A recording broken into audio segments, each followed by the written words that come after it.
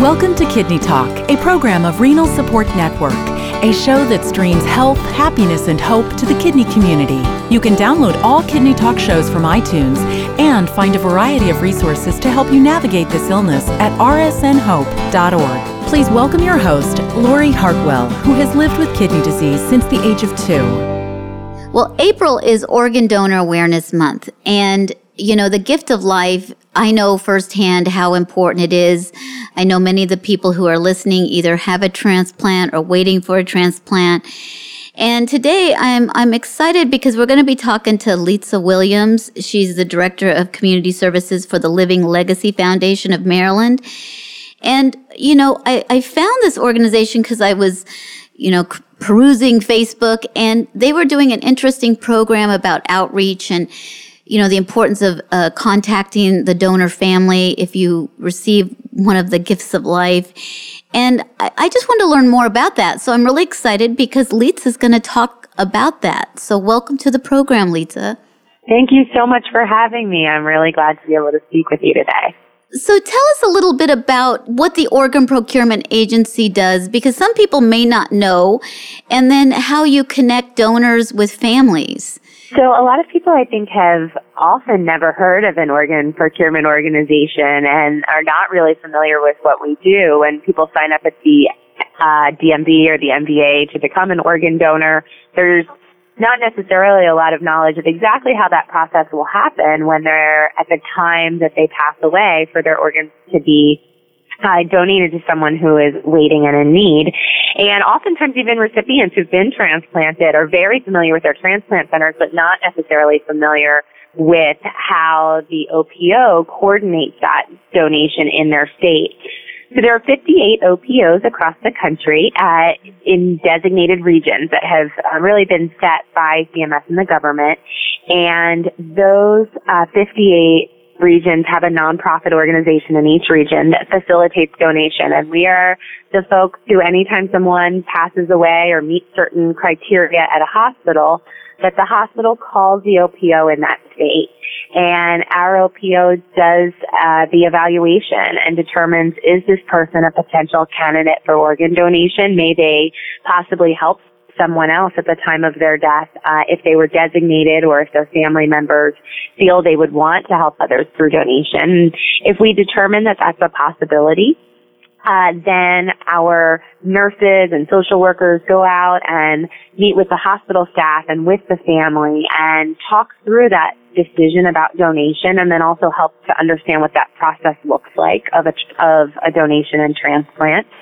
And we really then coordinate the process, run the list, and reach out to the transplant centers once those lists have been run to let surgeons know that there is a donor who is a potential candidate and match for one of their patients.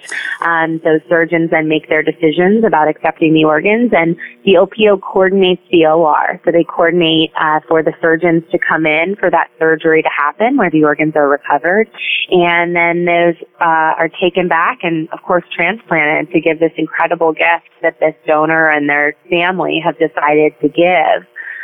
So the OPO really is sort of the behind the scenes of that process. And then the other piece that we do that really comes into what we wanted to talk about today with connecting donor families and recipients is that the OPO facilitates some form of grief and bereavement aftercare. And it looks a little bit different depending on where you are in the country. We're lucky here in Maryland that we get to do grief counseling with our families and a lot of really intensive ongoing support.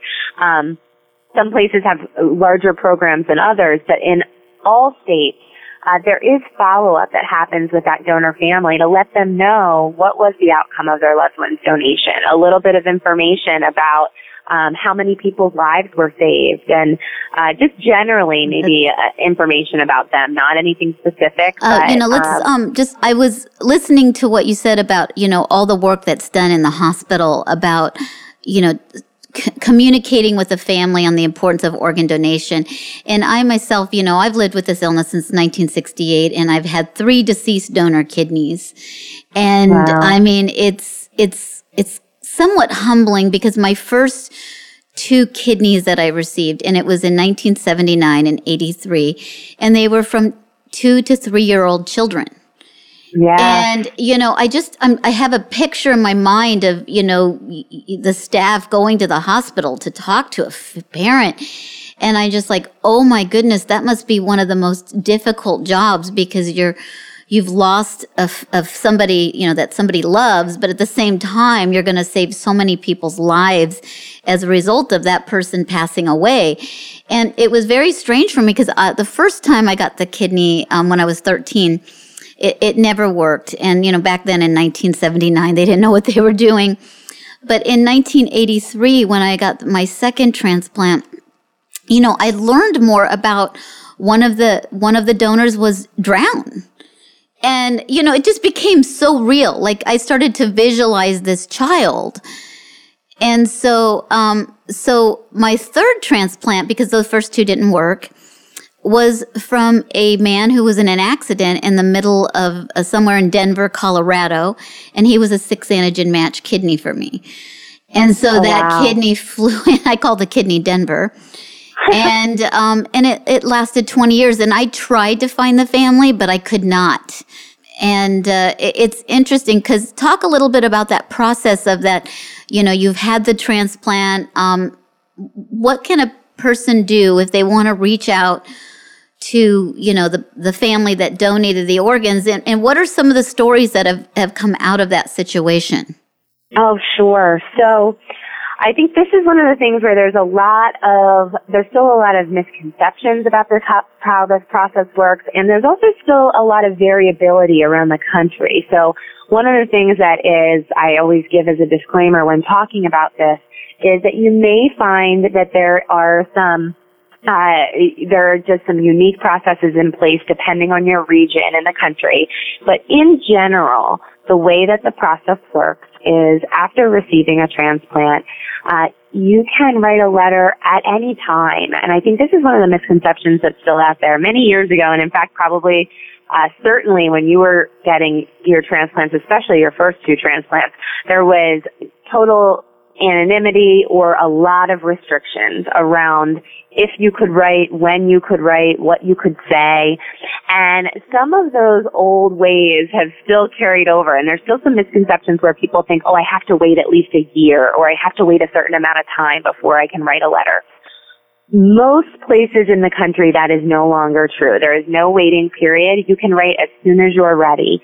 And we have recipients who write, when they're have just gotten discharged from the hospital. We have recipients that write 20 years later, and they're just finally ready to write a letter. So there is a lot of variability, but it really comes down to the individual, what is going to work for them. And as an OPO and as transplant programs, we've really moved in a direction of saying it's not our decision. It's the recipient's decision and the donor family's decision whether they're ready to write a letter or receive a letter. Now, can the donor family write a letter to try to contact the recipient as well? Absolutely. So either the donor family or the recipient can initiate this process. It does not have to be the recipient. Many times in our experience here, the donor family writes first.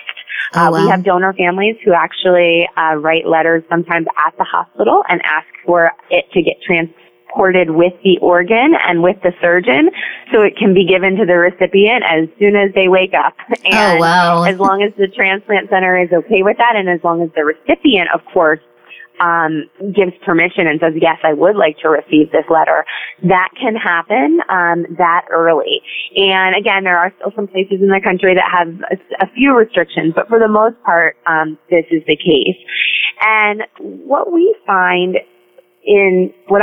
in talking to recipients, because I speak about this at recipient support groups and in other settings at conferences for recipients, one of the things I hear from people is a hesitation to write because they're worried that they are going to kind of upset the family, or they're going to remind them of something that is really difficult that they've gone through. And so sometimes people say, well, I've been waiting because I want to give them enough time. I don't want to remind them of this or make them sad. And what I tell recipients time and again is this family will there's not a day that goes by where they have forgotten the loss that has happened to right. them. This exactly. has been a devastating loss. And when you write a letter, it's not a reminder of the loss. It's a reminder of the one good thing that came out of that loss. Because for many families, we know they identify that donation was the one thing that gave some sense of meaning to this. So sometimes we hear those apprehensions from people, and I think what's really incredible is when recipients and donor families do connect, and recipients really can start to see how much healing they have brought to their donor family in their grief by just knowing that their loved one was able to help someone. So, Litsa, tell us about one story that's really memorable about, organ donation. Absolutely. I think there's a lot of stories that come out of this incredible correspondence process when donor families and recipients choose to communicate with one another. But one that comes to mind that's happened within our service area here actually happened while some of those restrictions that I had mentioned that used to be in place about waiting periods and some restrictions on what you could share were still in place. And we had a donor dad, his son had died and was an organ donor, who ended up corresponding with his son's heart recipient. And at that time, there was a little more red tape on the process, and I will say both of them were a little bit frustrated that they weren't able to meet as quickly as they had hoped. But once they did meet, they hit it off just immediately in this way that was really, I think, overwhelming to them and inspiring to other people. And ultimately, this donor dad was getting remarried, and in planning his wedding, he actually asked his son's heart recipient to be the best man in his wedding. That's such a wonderful story. Beautiful photos that came out of that wedding and the two of them together, and they've spent over the years many holidays together and other things. And what they've also done is they've really used their story as an example to try to change and successfully change some of those policies that used to exist in the OPO and transplant community, saying, this has been so healing for both of us to meet one another, to build this friendship and this relationship. And we only wish it could have happened sooner. And really encouraging everyone in the transplant community to take a step back and say, perhaps we should be giving these decisions to donor families and recipients to decide what the right pace is. Because for some people, they're not going to be ready right away. But this was an example of a truly beautiful and inspiring story where both the donor family and the recipient were so eager to meet right away. And unfortunately, at the time, it didn't happen as quickly as they would have liked. But it's just a story. They're two of the greatest guys. They come in our office and volunteer, and just always, I think, inspire all of our staff about the incredible work that we do. Well, and it's interesting because, whenever you talk about the heart transplant, people get really emotional because the word heart, comes with so many, love and trust. And, when you talk about kidneys, people don't have the same emotion. I don't, it's a little frustrating at times because the kidneys do so much and the livers, but, the hearts get all the attention. They do. But, one thing that's, you say communicate with the donor family, and I know this from running an organization, there has to be a situation where you can't sometimes reach people because you're only as good as your database. and if you wait too long, you may not be able to reach the donor family. So I'm just putting it out there because that is a reality, correct? Oh, yeah, that's such an important point. I think sometimes we do talk to recipients who waited for various reasons. And then when they do write, maybe it has been 5 years, 8 years, 10 years, and the contact information that we have had for that donor family just may no longer be active. People's phone numbers change, people's addresses change, and I will tell you, sometimes we feel like we are like private investigators. We go on a hunt to try to find donor families when we receive a letter from their recipient, and we will do everything we can to take to social media and to use any possible avenue we have. but sometimes just no matter what we do, we can't find that donor family. And so I always do encourage donor families and recipients that if they do intend to write and they've been putting it off for whatever reason, do be aware that the longer you wait, the greater the likelihood that we're not going to be able to locate that other party. Well, and then at the end of the day, I believe that everybody who receives an organ from a family should write a letter regardless if they ever want to meet them or be in contact with them. It's just the right thing to do. It's like, you know, when you give somebody a gift and you get that thank you in the mail, it makes you feel nice. And then you give a gift and nobody even acknowledges you gave it. It kind of turns you off.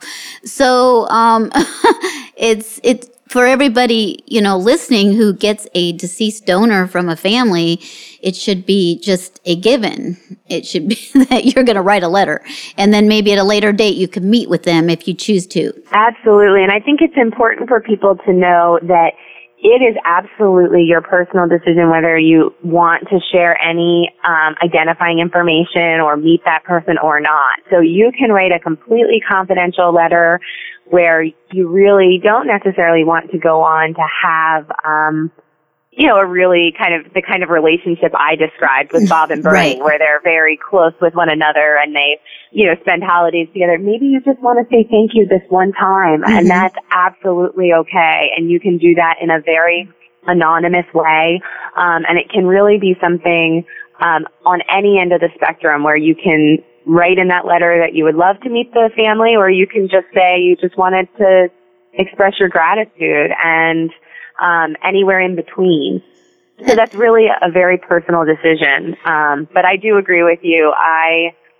I always hope that anyone who receives a transplant will write that letter, because so many donor families so desperately do want to just hear something, to know that that recipient is doing okay. And they made a difference. I think payment should be tied to writing a letter. That's going to be my new proposal. If the patient has to pay a copay if they don't write a letter, we could come up with some kind of strategy like that. The thing that's funny is that, and I tell donor families this all the time when they haven't heard from a recipient, is that never have I met a recipient who is not deeply, deeply and eternally grateful for the gift that they have been given. And the decision to not write a letter, in my experience, is never because they are not grateful. Mm-hmm. It's typically because they're struggling to find the words. They don't know what to say. They're struggling with the idea that their donor family will not think they were worthy of the gift, or mm-hmm, will be disappointed, or, usually it's these anxieties that get in our way. And I think my message to people, beyond just saying, you should write, because I think everybody in some way knows and wants to express their gratitude, but is don't let those fears get in the way, because it truly does not matter what you say. It is about the fact that you took the time to just reach out, even if it's just a little card with a short note, and just say, thank you. I am just so deeply grateful for this gift, and I think of you and I think of your loved one. And it doesn't have to be anything grander than that. It's often just that act of writing that means the world to a donor family. It's not about the words or saying something perfect. The Living Legacy Foundation of Maryland did something interesting by helping this process. And tell us a little bit about that before we wrap up. So one of the things that we've done, and this is often because we do know that recipients sometimes are having some anxieties about writing this letter, or just are struggling a little bit, and they're all sitting at home worrying about it in isolation, is we have made efforts to sort of give forums to bring recipients together where we can talk about the process of writing to your donor family. We can talk about some of these anxieties, and where people can actually right then work on their letter if they would like to do that. And so we've done this in different forums and in different ways, with small groups and larger groups. But there is a really great sense of community that happens, I think, when recipients get together and start talking about this topic, because they can share what they want to write in their letter, or what they have written in their letter, and they can bounce things off of each other, and they can bounce things off of us as an OPO because they know that we are connected to donor families, and we do get to share sometimes in that experience of knowing what a donor family felt when they received a letter. So I think that is something for OPOs and transplant centers, or if you're in a recipient support group, a TRIO member, something like that, that can be a great way to just bring people together to do this really important thing. And it can be a little motivator. Sometimes we get people who say, I've been meaning to do this for so long, and this is just what finally prompted me to sit down and do it. So it can be a really, really great activity for recipients and also for donor families to do this kind of as a group. And I'm sure it's very emotional and very cathartic, because I know when you sit down and you put pen to paper, your emotions start to flow. So I can imagine that it's really healthy and moving at the same time. So you gave me a great idea, Litza. Maybe that's something I'll put together for April. And I thank you for your information. I think it's and your commitment to helping people, families, and people who are waiting for a transplant. And I look forward to seeing you on Facebook, and I look forward to talking to you in the future. Thank you so much for the information. Thank you so much for having me and for bringing up this topic. It's so important. I really appreciate it. Thanks for listening to Kidney Talk, a program of Renal Support Network. Please make sure to find us on Facebook or sign up for our newsletter at rsnhope.org. Kidney Talk is intended for informational purposes only. It is not intended to be a substitute for professional medical advice, diagnosis, or treatment from your physician. Always seek the advice of your own healthcare provider regarding your medical condition.